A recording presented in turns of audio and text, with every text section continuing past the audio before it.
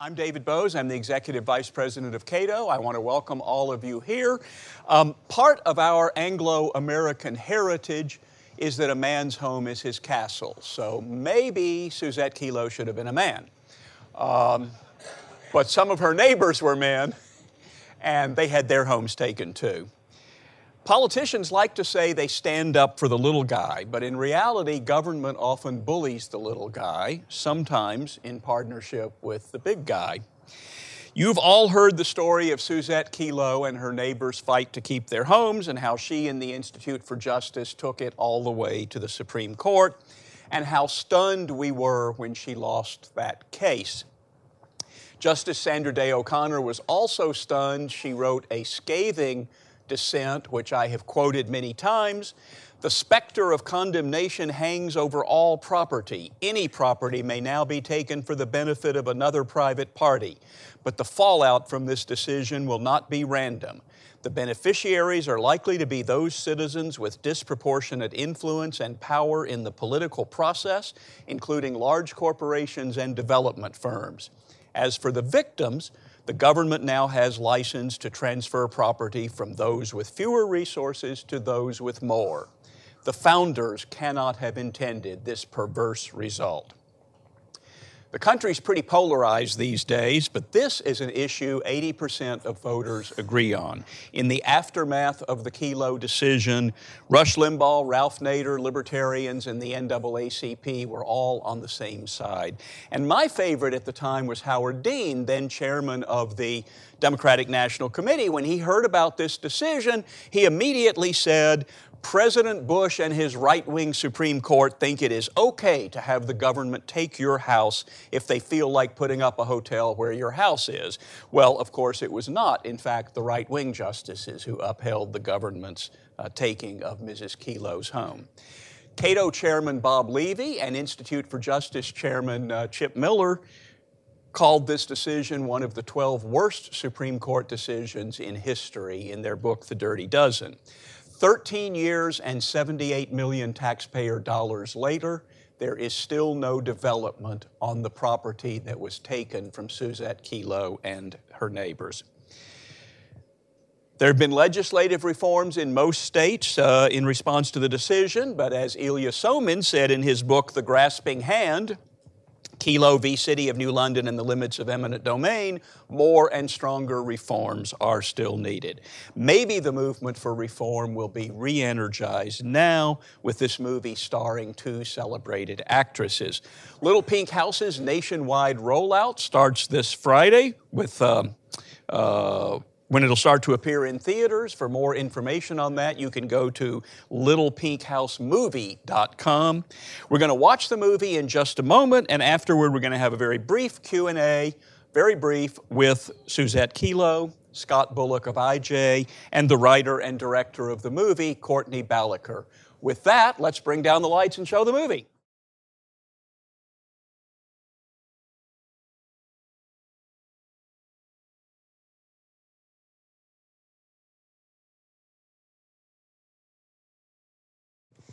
I'm looking at all the IJ people and the people they selected to play them, figuring out who came out best in that trade.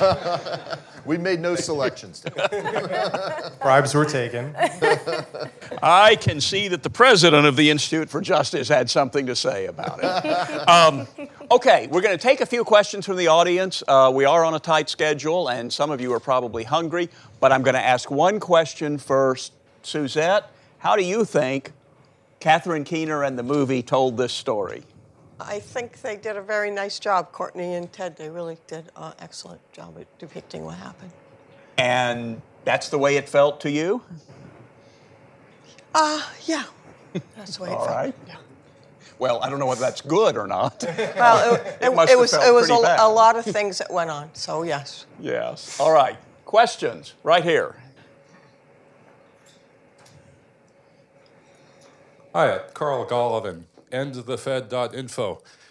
At the root of this issue seems to be our unconstitutional system of credit brought into existence at usury through the Federal Reserve. The reason being that, as Andrew Jackson said when he ended the second bank of the U.S., that the largest corporations, banks, and politicians would be empowered if we ever let there be another central bank, and we would lose our liberties as a result. Will IOJ consider pursuing restoring a constitutional monetary system? Well, Let's get right that's on a that. big question in the context of, Do it, Scott. Get right on We're that. always looking for constitutional issues to pursue and trying to rein in government as much as possible. I mean, one of the things that's happened in so many of these cases is that it's not just about the abuse of eminent domain. It is about massive corporate welfare that goes on in so many of these instances. As the movie pointed out, state of Connecticut paid $80 million to subsidize this development. The taxpayers now have absolutely nothing to show for it. And so that's oftentimes what you see are these terrible decisions made by public officials to not only violate the Constitution, but also to misuse taxpayer dollars. And that, New London and Fort Trumbull is Exhibit A in that. In the back row. Hi, Martin Worcester. I have no opinion on the Second Bank of the United States. First off, Ms. Kelo, I just want to say thank you, and you had a great fight. Thank you. Thank you. I'm just wondering where it was filmed. We shot most of the film in Vancouver, Canada, and then we went over to New London to shoot exteriors and establishing shots, but most of it was filmed in Canada. And it turns out it's very hard to find a modest home with a gorgeous water view, and so that was a very difficult project for Courtney and me to look around the U.S. and Canada to find something that suits Suzette's house, and that also reflects on why her house was so unique, why she couldn't just be moved here, have some money, and go somewhere else. It was a very unique house in a very specific spot, and she just simply could not recreate it anywhere else.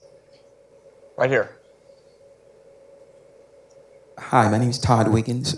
I'm very impressed with the production. So I wanted to ask you, I'm a filmmaker or a video producer myself, so I would find it to be very cathartic or even orgasmic, so to speak, to be able to produce something on that level and to find such fine actors in order to pull it off and all the people that it takes to orchestrate this. What did it feel like for you? I mean, at some point, did you actually have to have a drink yourselves to celebrate? Because, I mean, what an achievement for your career, and obviously you can open a lot of doors to do other work. It's funny you mentioned drink. That's actually how we began our journey with Suzette, drinking alcohol. Thank you so much for those words.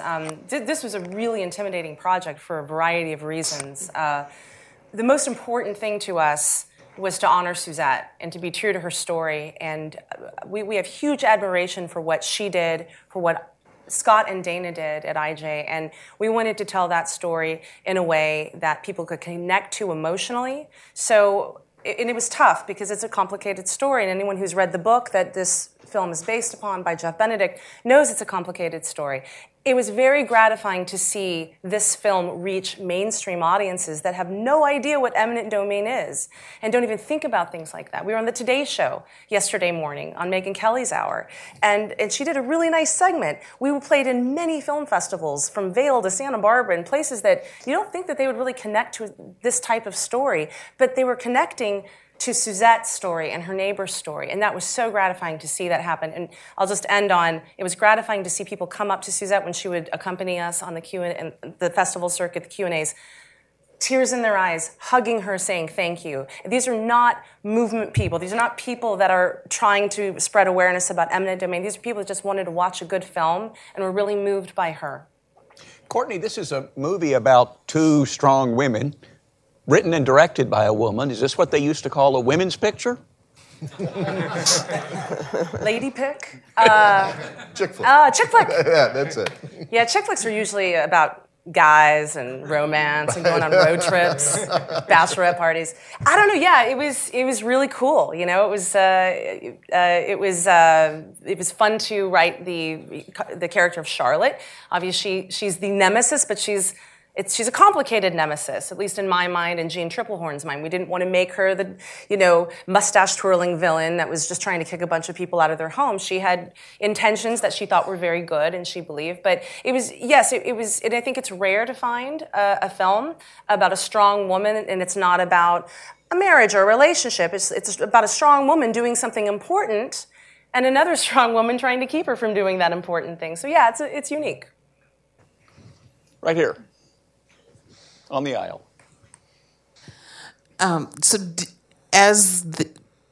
With the eminent domain, did you receive any monetary recompense whatsoever?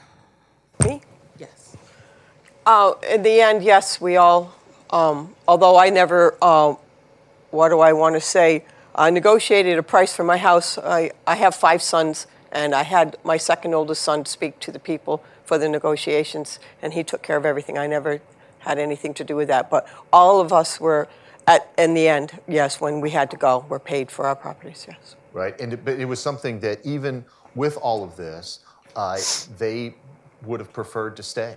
I mean, they told them very clearly, we don't want the money, we'd like to stay, but the city said, we're clearing you out. There's a distinguished constitutional lawyer in the middle of the auditorium there.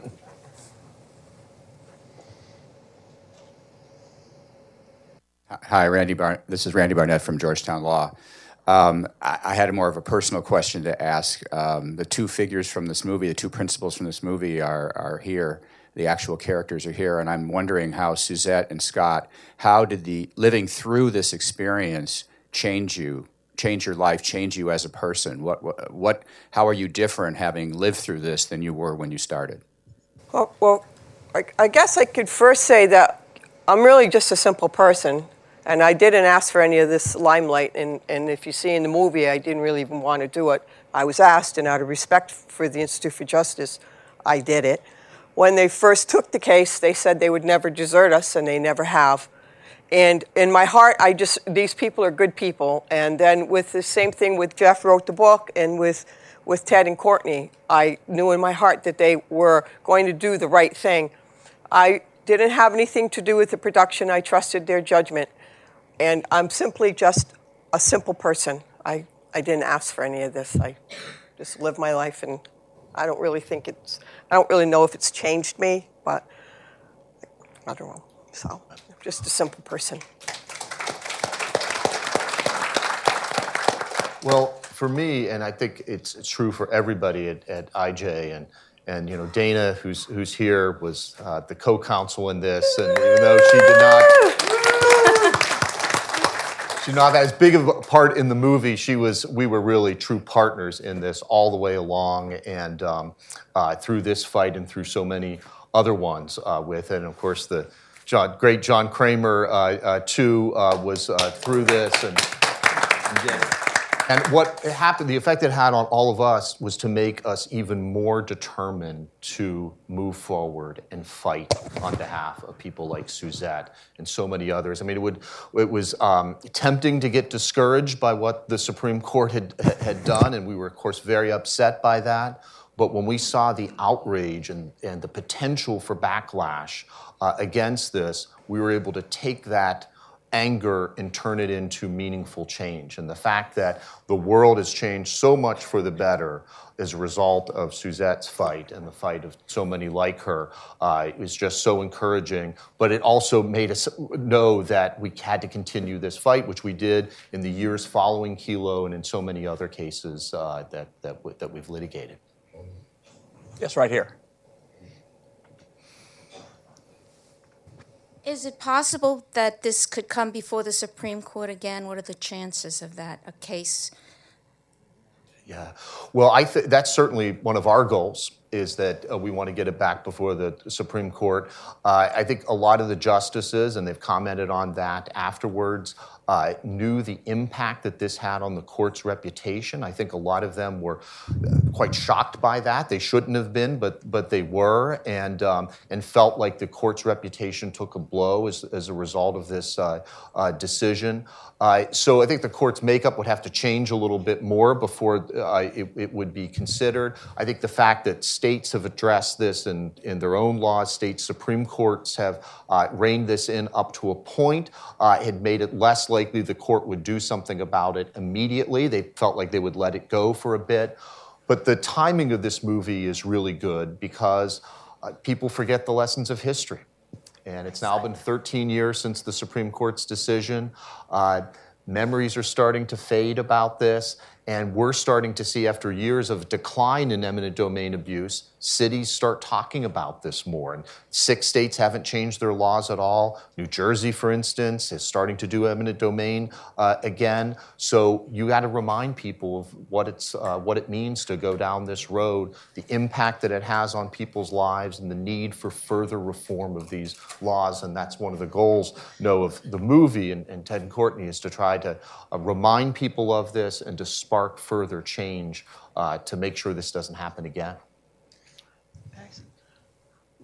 When this was going on, every person who came forward to help us, I hoped would make it end. The reporters, when we wrote editorial, when we put up a billboard, every time we did something, we prayed that this would make them stop what they were doing to us. The wolves were at our doors, and I say that with all my heart. When the Institute for Justice came, we called them our knights in shining armor because we thought, they're here, this is all going to stop. And then, in the end, Jeff Benedict came to me to do the book, and by then it was over, but I said, now the whole world will know what they did to us. And we say that there's a little pink house in every town, and we want to use Suzette's story, all the pain she went through, for good. The motto of our company that Courtney and I own is making important ideas entertaining.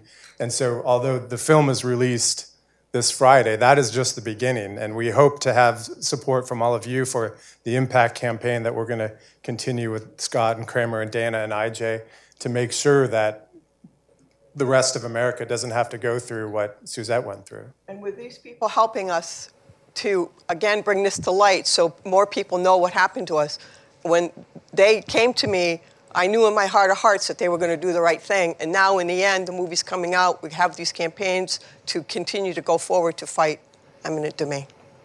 Let me recognize another couple of special guests who arrived, Suzette Kilo's sons.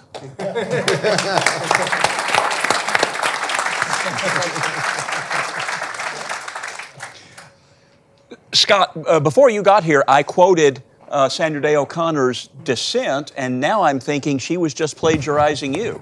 Right.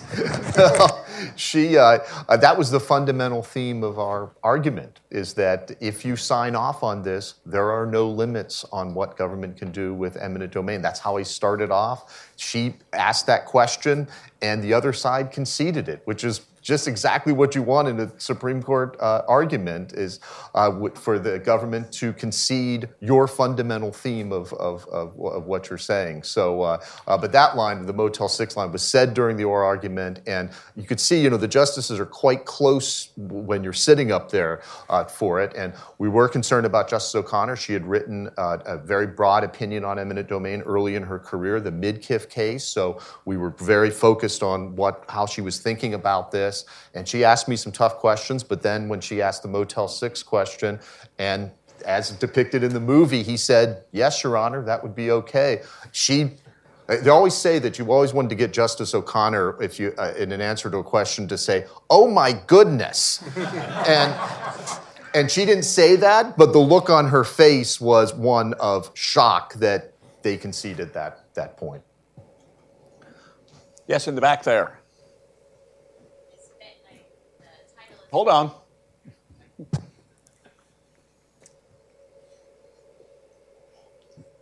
The title of the movie is Pink Houses. You're wearing pink today. Can you tell us the significance of why you painted the house pink? And the other question is if you still keep in touch with your neighbors that went through this with you. I originally painted the house pink. It's the house was located. It's like a historic cottage in a little historic neighborhood. So I wanted to, when I painted it, to keep in context with the neighborhood. But I also wanted it kind of, because it was near the water, to be like a watercolor. So it's sort of, people call it salmon pink. It's actually a Benjamin Moore color from Benjamin Moore Historic Collection called Odessa Rose. And yes, I do keep in contact with my... Yes. Who were the justices who voted for and against the decision? The justices that voted in favor of the takings were the 4 more liberal justices, plus Justice Kennedy, and the 4 more conservative ones, Scalia, Thomas, O'Connor, and Rehnquist, were in dissent on the case. So it's an interesting lineup. You see how support for eminent domain can cut across ideological lines. Here you had 4 liberal members of the Supreme Court signing off on this. But our current president said that he agreed with Kelo 100%, and of course has been the beneficiary of eminent domain. Our first eminent domain case that we ever took on in the late 1990s was against none other than Donald Trump, who was trying to take the home of an elderly widow in Atlantic City, New Jersey, for his casino. Likewise, tonight we have a Capitol Hill screening, and Jamie Raskin, Democrat from Montgomery County in Maryland, and Dana Rohrabacher from California, longtime conservative Republican, are co-sponsoring it as well. So that's really encouraging to see. This is an issue that cuts across ideological lines, and most people that you ask about it are against it. The polling on this was off the charts, and that was across the country, across demographic lines, ethnic lines, and even across political parties then as well. It's funny when we go to very progressive audiences, like at film festivals, and they all love Suzette and the story, and we have to break the news to them about what the liberal justices did. The one there in the back, halfway back. Hi, Suzette and Scott, thank you for fighting this fight. And for the filmmakers, congratulations. You've made a wonderful, wonderful film. It deserves a wide audience. Thank you. How can anybody in this room help get a wide audience? How wide is the distribution going to be? And our favorite question of the evening, thank you very much. Right now, well, I got to say, we have a great team, IJ and Suzette, and a lot of independent films at our budget level. They will open at 1 to 3 theaters, and then they hope to expand from there. We'll open in 8 theaters, and we currently have about 40 cities booked. So the quick answer for how you can help is to go to watch.littlepinkhousemovie.com and buy as many tickets as you can. I don't really care if you go to the movie, just buy tickets to the movie. And bring your friends, relatives. This is great. Anybody who, if you want an introduction to liberty, bring them along. And then you'll have a very productive discussion afterwards. Opening week is extremely important for an independent film. So if we do really well, opening weekend and opening week. That's this weekend. Right. This weekend. Then that makes all our other goals in terms of policy change and opinion change all the easier to do. So please go to watch.littlepinkhousemovie.com and buy your tickets today. I should say they'll be in opening week cities are New York, Los Angeles, Irvine, San Francisco, Berkeley, and Atlanta. Right. That's right there. It's right. And New London, Connecticut. Yeah. Just happened. Yeah. Thank you. So for about 40 years, my family and I lived in Flint, Michigan, where the state and the city gave untold millions of dollars to keep GM there and for them to expand their facilities. And they're all now brownfields, most of them. My question is, in the state reforms that have been enacted, has any state required a corporation to return the tax abatement money that is given when they pick up and leave? Not that I'm aware of, and Dana, who follows these very closely, is shaking her head. for that. There has been talk about doing something like that, and certainly something legislatures could consider. Also, giving back the land too, which is cities condemn, even sometimes for more traditional public uses. And if they're not used within a certain period of time, they should be returned to the owners of it. Dan? There's maybe 4 states that did that, added a provision that if they don't use the property for what they were condemning for in a certain number of years, it'll go back. But it's only about 4 states, and no one did that financial thing. It's a great idea, but nobody did. That's right. Right here. Thank you. Deb Chandler with KF Media Group and Acumen Television. I'd love to talk to you guys about distribution after the theaters. Oh, do you want to? Scott, I would love to have your version, and I know we saw it on the film of when the attorney came to visit you, because that was like really cool.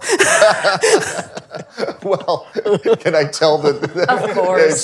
So that was what you call a dramatization of it. But this is what happens in movies. I mean, we did not have good relationships with the attorneys in the case. That's true of almost all of our cases. The fact that we call out what the government is doing and are very open about exposing this makes a lot of lawyers very uncomfortable. A lot of especially older school lawyers think it's in some ways unethical, even though it's absolutely not for it. He told Jeff Benedict how upset he was by some of the things I had said, that other folks at IJ had said about this. He fumed to Jeff Benedict in the book for it, but that doesn't make for an interesting movie. You can't have somebody reading the newspaper and getting, thought bubbles up there. So that's why they had a direct confrontation with him. I noticed today there's no one from Pfizer on this panel.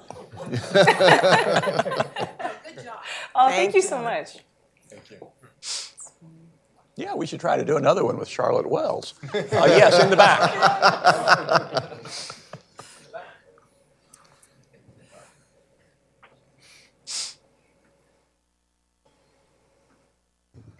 Just a question for Scott. In the immediate aftermath of the Supreme Court decision, was there an avalanche of companies trying to exploit it, and any particularly egregious examples? Was there sort of Walmart trying to kick a lot of people out, and were you especially busy at that time sort of beating them back? Yeah, it was interesting because at first they thought this, and a lot of, of course, big box retail stores and developers and others, planners thought, wow, this is great. Now we can move forward on all of this. But then when they saw the backlash to this and what it meant and the public opposition to this and how outraged people were by it, then they started peeling way back. And what they really tried to do then was to do a desperate effort to try to stop state legislation from moving forward, to undermine state legislation, to make it not as strong as it could have been and should have been in some states. And they were very discouraged then ultimately by it. And I've heard quotes, and there's a lot of folks and the people who support this have quoted as saying that Kelo was the worst thing that could have happened to them. And so there was a lot of folks that thought, twice and 3 and 4 times about moving forward with this because they knew what it would entail and the bad publicity that would be involved in it. And now it's difficult to do because a lot of the state reforms that have been enacted. Yes. What's the future of the property? The property that's there now? Yeah. Well, yeah. You went up there. Terry just said Welsh is here. He visited there and actually took a picture of it. And there is a big sign that says "Open for development opportunities." 13 years later. Yeah, come and talk to us. Call this number and come to us with ideas. There have been various plans to put something on the property. All have fallen through. There's no market for it, and the development projects have never worked out. So it is vacant land, and as of now, there's no plans for it. One of the recent plans, as I understand it, was to have have it be a little neighborhood with houses. And nice. can you imagine? It's a great spot try for to that. picture houses in that spot. Yes. Supreme Court decisions are often very controversial, and they draw lots of friend of the court briefs from various organizations. At the time of the case, were there organizations that filed friend of the court briefs on your side that surprised you, and organizations that filed friend of the court briefs on New London's side that also surprised you? Well, I don't think any on the other side surprised us. It was the usual cast of characters that you would think: National League of Cities, the American Planning Association, others that still wanted to have these tools available to us. But we had a great variety of folks on our side, and it showed kind of the diversity of people that are opposed to this. The NAACP filed a brief on our behalf. Professor Ilya Soman, I don't know if he's here right back. There's Professor at George Mason. He co-authored a brief with the noted urban sociologist Jane Jacobs, who really signaled warned people about the effects on neighborhoods of eminent domain in New York back in the 1960s. And so she weighed in on this. So it was great to have that broad range of support. And I don't think there were any surprises, though, on the other side. Like I said, it's the usual suspects. Were there business corporations or business associations filing on either side? A lot of them stayed out of it, actually. I think that most of them wanted to, as they saw the controversy building, that they did not really want to weigh in because, of course, they want to still have the option of using eminent domain. They like getting property on the cheap, but then said, wow, this is getting pretty controversial and pulled back. Yes.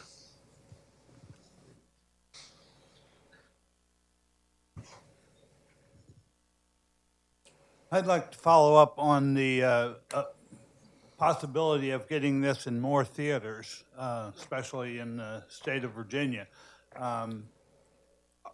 Is your vision to get them into regular runs or just special screenings? It's all of the above. Most of them are regular theatrical runs, so when they're booked for a week at a time, and it's usually 4 to 5 screenings per day. And then if the film performs well, it can be held over. And if it performs well, other markets take note of that and book the film as well. Another thing you can do, we've set up this system through a company called Tug, where you can actually bring the film to your hometown movie theater if you don't see it on the list at watch.littlepinkhousemovie.com. And if you go to that website too, you can just type in your email address and someone from Team Little Pink House will walk you through how to do that. People from Anchorage to Orlando are doing that. Suzette's niece is doing that in Prescott on Monday, and her sister is doing it in Raleigh. And so if you guys know anybody over there, check it out. And then we also have some special screenings, such as in Kentucky coming up in Lexington next week. But most, and tonight.